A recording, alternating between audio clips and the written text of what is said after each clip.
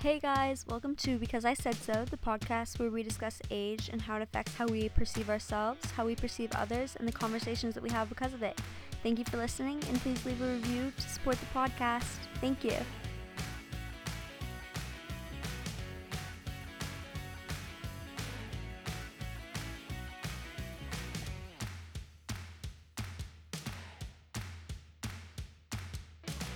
Hey everybody, so I am the special guest today, but I wanted to just come on, and I know that a lot of our recent episodes have been kind of longer, so I kind of just wanted to have a shorter one and a more intimate one this week, and it kind of relates to some of the topics that I've talked about before, but this one I want to talk about why we overwork ourselves, because I think that there's so many reasons for that, and I know we've talked about burnout before, but I think that overworking yourself is not only kind of a precursor to burnout, but I think it's just kind of a very different thing, and I think that they get lumped together.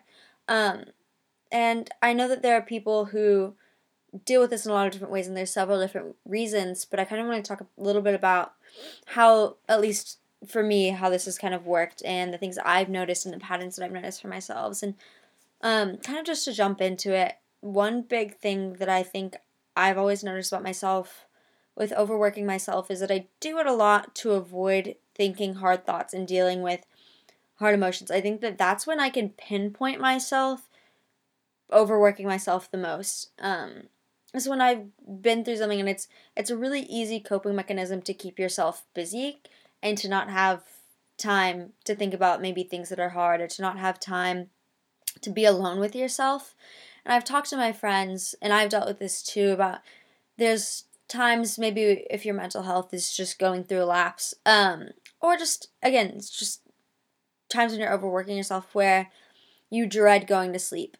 And you just dread it because you don't want to be alone with yourself and your thoughts. And I think that overworking yourself doesn't just look like doing something that is quote unquote productive or seemingly productive all the time. It can also look like just keeping yourself so incredibly busy. And I think that that's especially poignant when we're talking about summer upcoming and relaxation time, because I know for me, I've always struggled with really overscheduling myself. And that's not always just overworking. I think that sometimes we overestimate the amount of time that we have.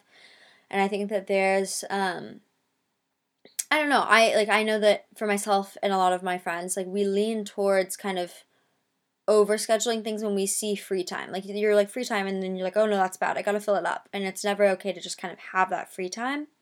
And I think that there's also, for me, especially being a high school junior this year, not only internal like pressure, but external pressure to, like, of this fear of wasting time. Like, it's colleges like to see summer programs, or like, you have so much stuff that you need to be doing this summer, you need to be bettering yourself, and blah blah blah. And I think that it's toxic to lay that all on us, because I think that we're already putting enough pressure on ourselves, and that didn't just happen this summer. That's not something that's just sprung up. But I think that, there's a certain level of balance that I think is hard to maintain, because I know for me, I really struggle when I'm not busy, but I think that I really struggle with staying busy and not overworking myself. And that's something that I've really struggled with, especially during summers throughout all of my life, because I know people talk about seasonal depression. And I think a lot of times when you hear that, people are talking about winter, um, and kind of just like that general time period. But for me, whenever I've experienced depressive episodes or just difficult times in my mental health, I think that most of those have been in the summer, because it's been very isolating, and I think there's more free time to kind of, just like we said, like, be alone with yourself and be alone with your thoughts and have time to kind of dwell on all of those things. Um, and I think that it's also with there being so much emphasis and so much pressure on productivity. Um, if you're not doing those things, then it can be very difficult. And I think that therefore it's very difficult to find that balance, because for me at least, if I have any free time, it feels like I'm chastising myself and being like, wait, I'm not being productive enough. So I think that that's really hard. And I've also noticed this thing, and I've had conversations with people about this as well, that our society really likes to push this thing of success at, like, age 25 really is kind of like the big number, that I think, like, if they expect you to have house, family, maybe, like, job kind of lined out, like, things like that. I think it's almost expected from you, or somewhere around that time range. And logically, when it comes to looking at the development of the brain, it's just not accurate to look at that. And also circumstantially, if you think about the way that most kids get out of a 4-year college at age 21, and then several kids go to grad school, and so it's really difficult to have everything planned out, um, even with a job, let alone like all of these other things, and having a like stable income. I think that that can be very, very challenging.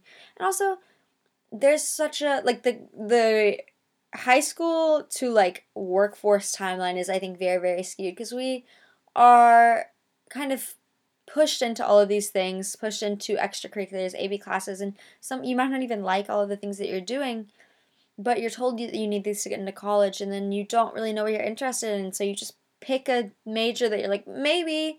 And I don't think that a lot of people really get to explore what they're interested in until after they're out of college. So I think it's very difficult to expect people to be so developed in that time period. And also, just looking at your brain development, again, like I mentioned, the logical part of your brain develops when you're about 16, but the emotional development continues on for several years after that, and it varies from person to person.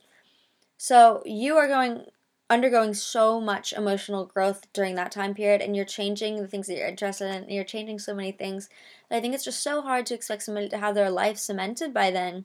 And it's just really challenging. And also money, resources, like a lot of people are just expected to go to college as well, and some people just simply can't afford that. And I think that there's a lot of socioeconomic things that tie into that, and there's a lot of people that might take gap years or several gap years, or go to just different institutions who might not go to college. And I don't know, I think that also ties into our kind of idea of success in our society, that maybe it's like a certain salary, or that it's a certain job, or that it's a certain milestone like marriage, kids, something, and it just doesn't look binary for everyone. And I think that that is really challenging when we place these things on young kids, because growing up, I've always seen kind of one path to success, and you almost have to rewire your brain um, away from those things, and it's just very challenging. And I know I talked a little bit about the pressure that I feel as a junior, and how some of that's internal and some of that's external. And kind of diving into the talks about pressure, I think that that's really, really challenging to differentiate, because I know for myself, there's times when I've felt internal pressure, but I think that that's really been external, but I've kind of internalized that pressure. But then I think that there's also times that we perceive it as external, and we perceive it as, oh my gosh, my parents expect this from me, and blah blah blah blah blah. But maybe that's just you. And I think that it's really, really challenging to tell the difference between those. And I think that it really forces you, if you want to dissect that, to sit down to really have tough conversations with people. I know that not everybody's parents are so welcoming and open to those conversations about what future looks like, and also about pressure in general. And I think that that can be a challenging conversation to have sometimes, and maybe not with your parents, maybe with friends, maybe with teachers. Um, it can be challenging because you don't want it to become a blameful conversation. You don't want to be like, you're pressuring me to do this, and I feel like this, blah, blah, blah, blah, blah. But I think that always coming at it from this is how I've perceived this is how I've taken this in, and I want you to tell me if this is an accurate um, expectation that you have for me. And I think that that's really challenging. But I do know that one thing that I've learned from listening to other podcasts or just reading is about relationships, is that it's important to have conversations about expectations, because although you can have realistic and unrealistic expectations, you won't really know until you sit down and talk with a person um, about what they can give and what they're comfortable with, and what they as a person like are have to offer, really. But that the number one thing is kind of the unspoken expectations. Unspoken expectations cause problems, and I think that that also relates to the pressure aspect, because it's like, is that internalized pressure? Is that externalized pressure? Or is that just kind of up in the air? Like, I don't know. I think that it's a very complex situation when you have expectations maybe for the other person, and you're kind of internalizing those onto yourself too, or I think that can just be very, very challenging for everyone involved. Um, and I think that's true, especially as a child. Because I see expectations that my friends' parents maybe have for them, or that I feel like society has in general for kids my age. But I think that by having these conversations with my parents, or my coaches, or teachers, or just whoever, I've realized that a lot of those are not really applicable to my situation, and that those are not the expectations that those people have for me, because I think that society likes to build up a lot of these different ideas around career paths, or what institutions are correct, or all of these different things. And I think that once you sit down and kind of dissect not only those expectations if they are there, but like if they're present, where they come from, and ask your parents, like, did they feel like they had those expectations, where did they come from? I think that you can kind of dig deeper and really get to the root of that stuff, um, because I think that you can almost be running yourself on a hamster wheel when you're coming up with these expectations in your head that you feel like other people have for you. And I think that that can really lead to that overworking, because I know that for me, I've been the youngest child, and I've always felt like there was this expectation to live up to, because my sisters are both so successful and have always been so successful at their careers and at their sports and at their, other talents. And I think that I've always felt this expectation that I have to be better, or that I at least have to live up to them, and that I have to go to a certain amount of, I don't know, like championships, or get a certain something. And not all of that has been external. I think that there's been a lot of internal pressure just to feel like I mattered in a household being compared with them. And I think that a lot of unpacking why I like to overwork myself and why I feel the need to be so hard on myself and be so busy all the time is not only to, like I said, like run away from hard times and hard thoughts sometimes, but also because I feel like if I'm not working, somebody else is, which is kind of the toxic, like, mantra almost that society has put into our brains, I think. But I think that I saw that within my own household, and so it kind of reiterated that and cemented it in my brain that if I'm not working, I'm behind. And if I'm not working, then I'm never going to be better than they were. I'm never going to be as good as they were. I think that that can be really, really toxic. And I say that, and I know that that's still wired into my brain. I know that I still feel very competitive, and like things are a contest all the time. And at some point, you kind of do have to put that to rest. Because, like I said in the burnout episode, you can't work from an empty place. You can't pour out from emptiness. And I think that that can just be so, so challenging when you're feeling this pressure that isn't even there. But it can also very much be there when you're putting it on yourself. So I think that that's another thing. If you realize that it's not from an external unit, but you're still putting it on yourself, which is kind of where I've been at. Like, I realize now that my parents don't expect these things from me. There isn't this pressure to compete with them, but I still feel this need because it's been how I've operated the whole, like, all of my life. And so I feel like it's the only way that I know.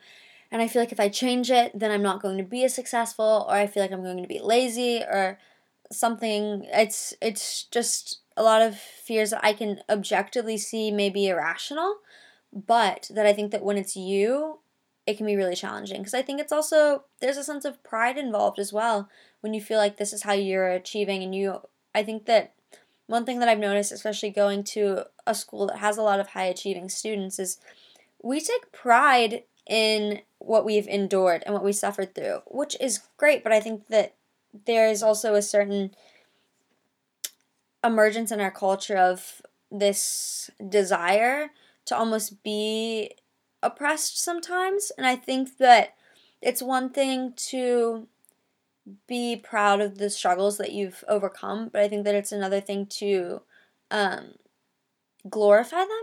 And I think that, at least in my community, I've seen sometimes people um, kind of doing just that. And I think glorifying the pain, and then it kind of comes not this expectation from other people, but again, kind of like this internal competition. And you're like, well, if they're gonna push through, if they're struggling, or if blah blah blah, and there's so many different things, and it's like, if they're going through all of this mentally or socially or economically or something, then I'm going to push myself just as hard, if not harder, because if they can do it, I can do it mentality. I think that, and I see that even not on such a dramatic level, but even just people talking about classes.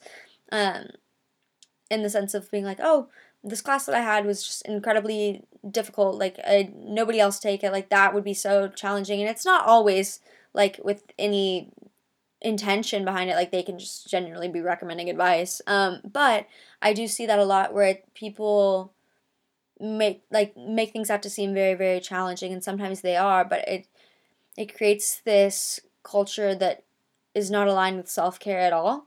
And that just kind of increases in competitiveness. And I think that can be really, really challenging because, again, it's kind of building that internal expectation. So I think being mindful that, yes, other people should totally be proud of their challenges and the struggles that they've overcome, and so should we, but that it's also okay to not be struggling as well.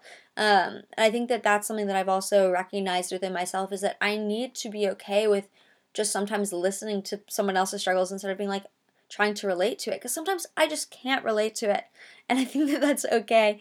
And I think that that's something that I've seen a lot, whether that be in my community or on social medias.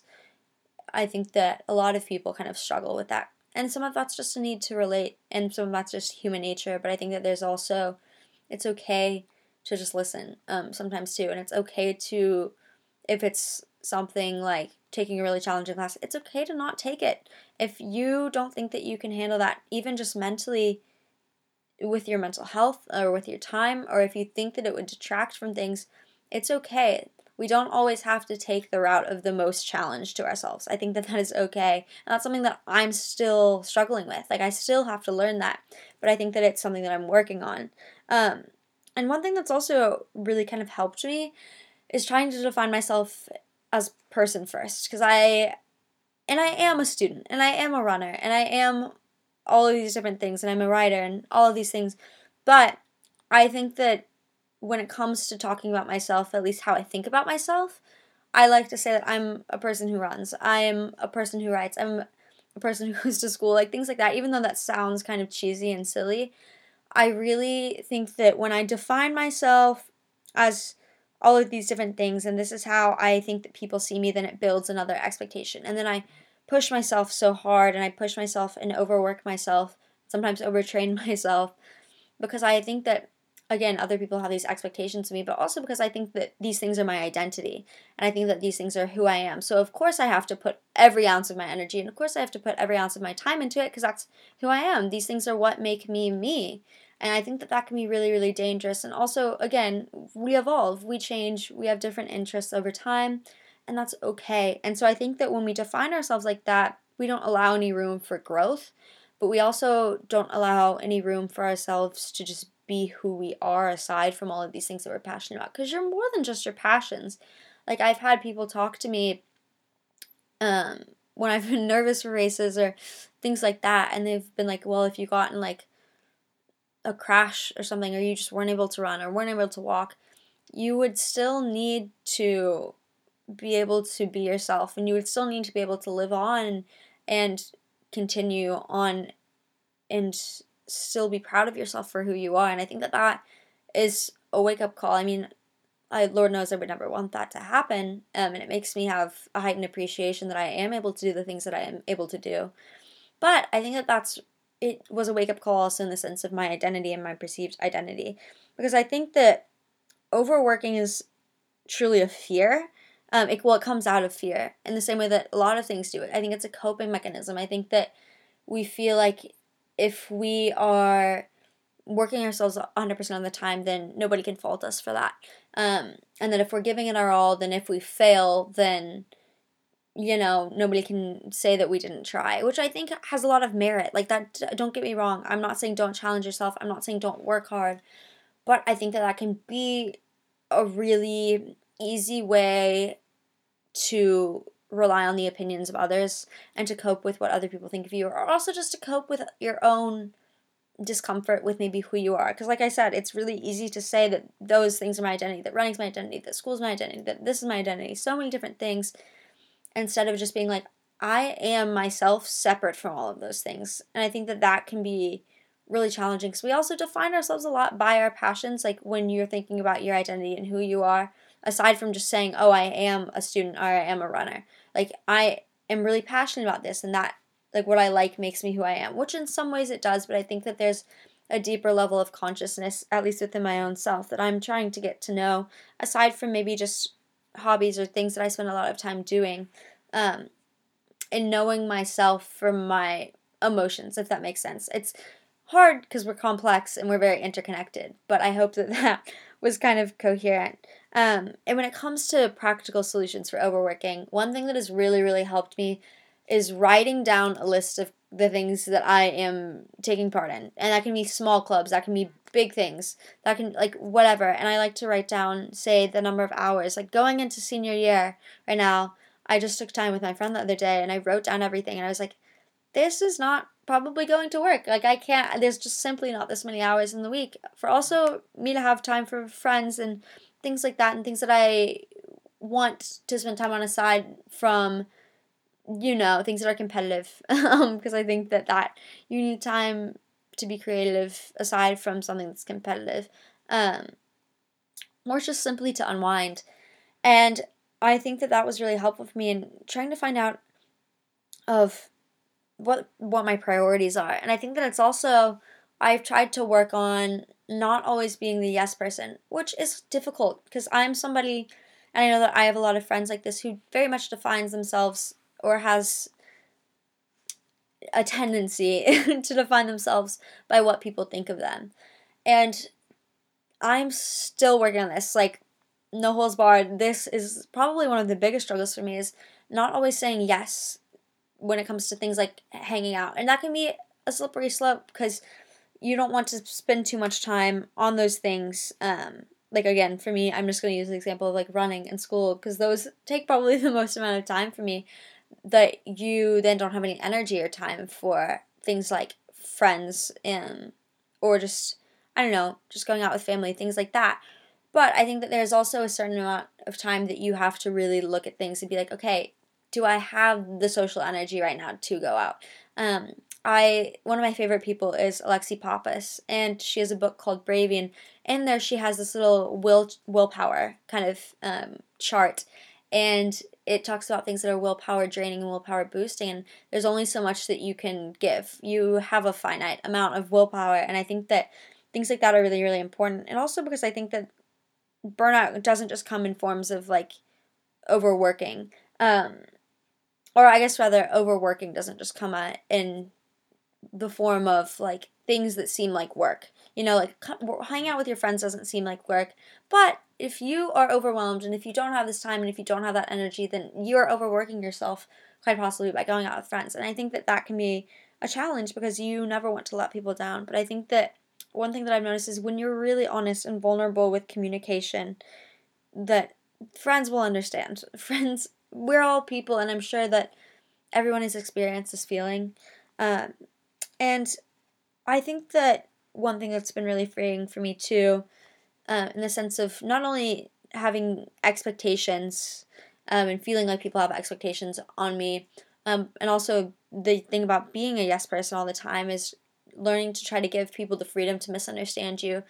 And I think that also goes a lot with consistency of character. If you're consistent around the people that you're around, no matter what room you enter, you are the same you, and you don't change yourself and mold to fit other people's expectations or the version of you that they think the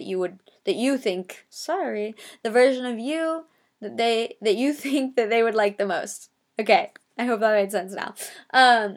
Then you can give people that freedom. But I think that when you're changing yourself and you're molding and you're morphing to all these different people that you're around, then it can be really challenging to do that, because you're like, okay, well, my character said that was probably not the best. Like, my morals say that was probably not the best, but I did that because I thought that it would make them laugh or something like that. But I think that when you are consistent, you know you, and that's what's important, and you're firm in who you are, and you can give people that freedom to misunderstand you, and that goes with the yes person, that goes with the expectation, that kind of goes with all of it.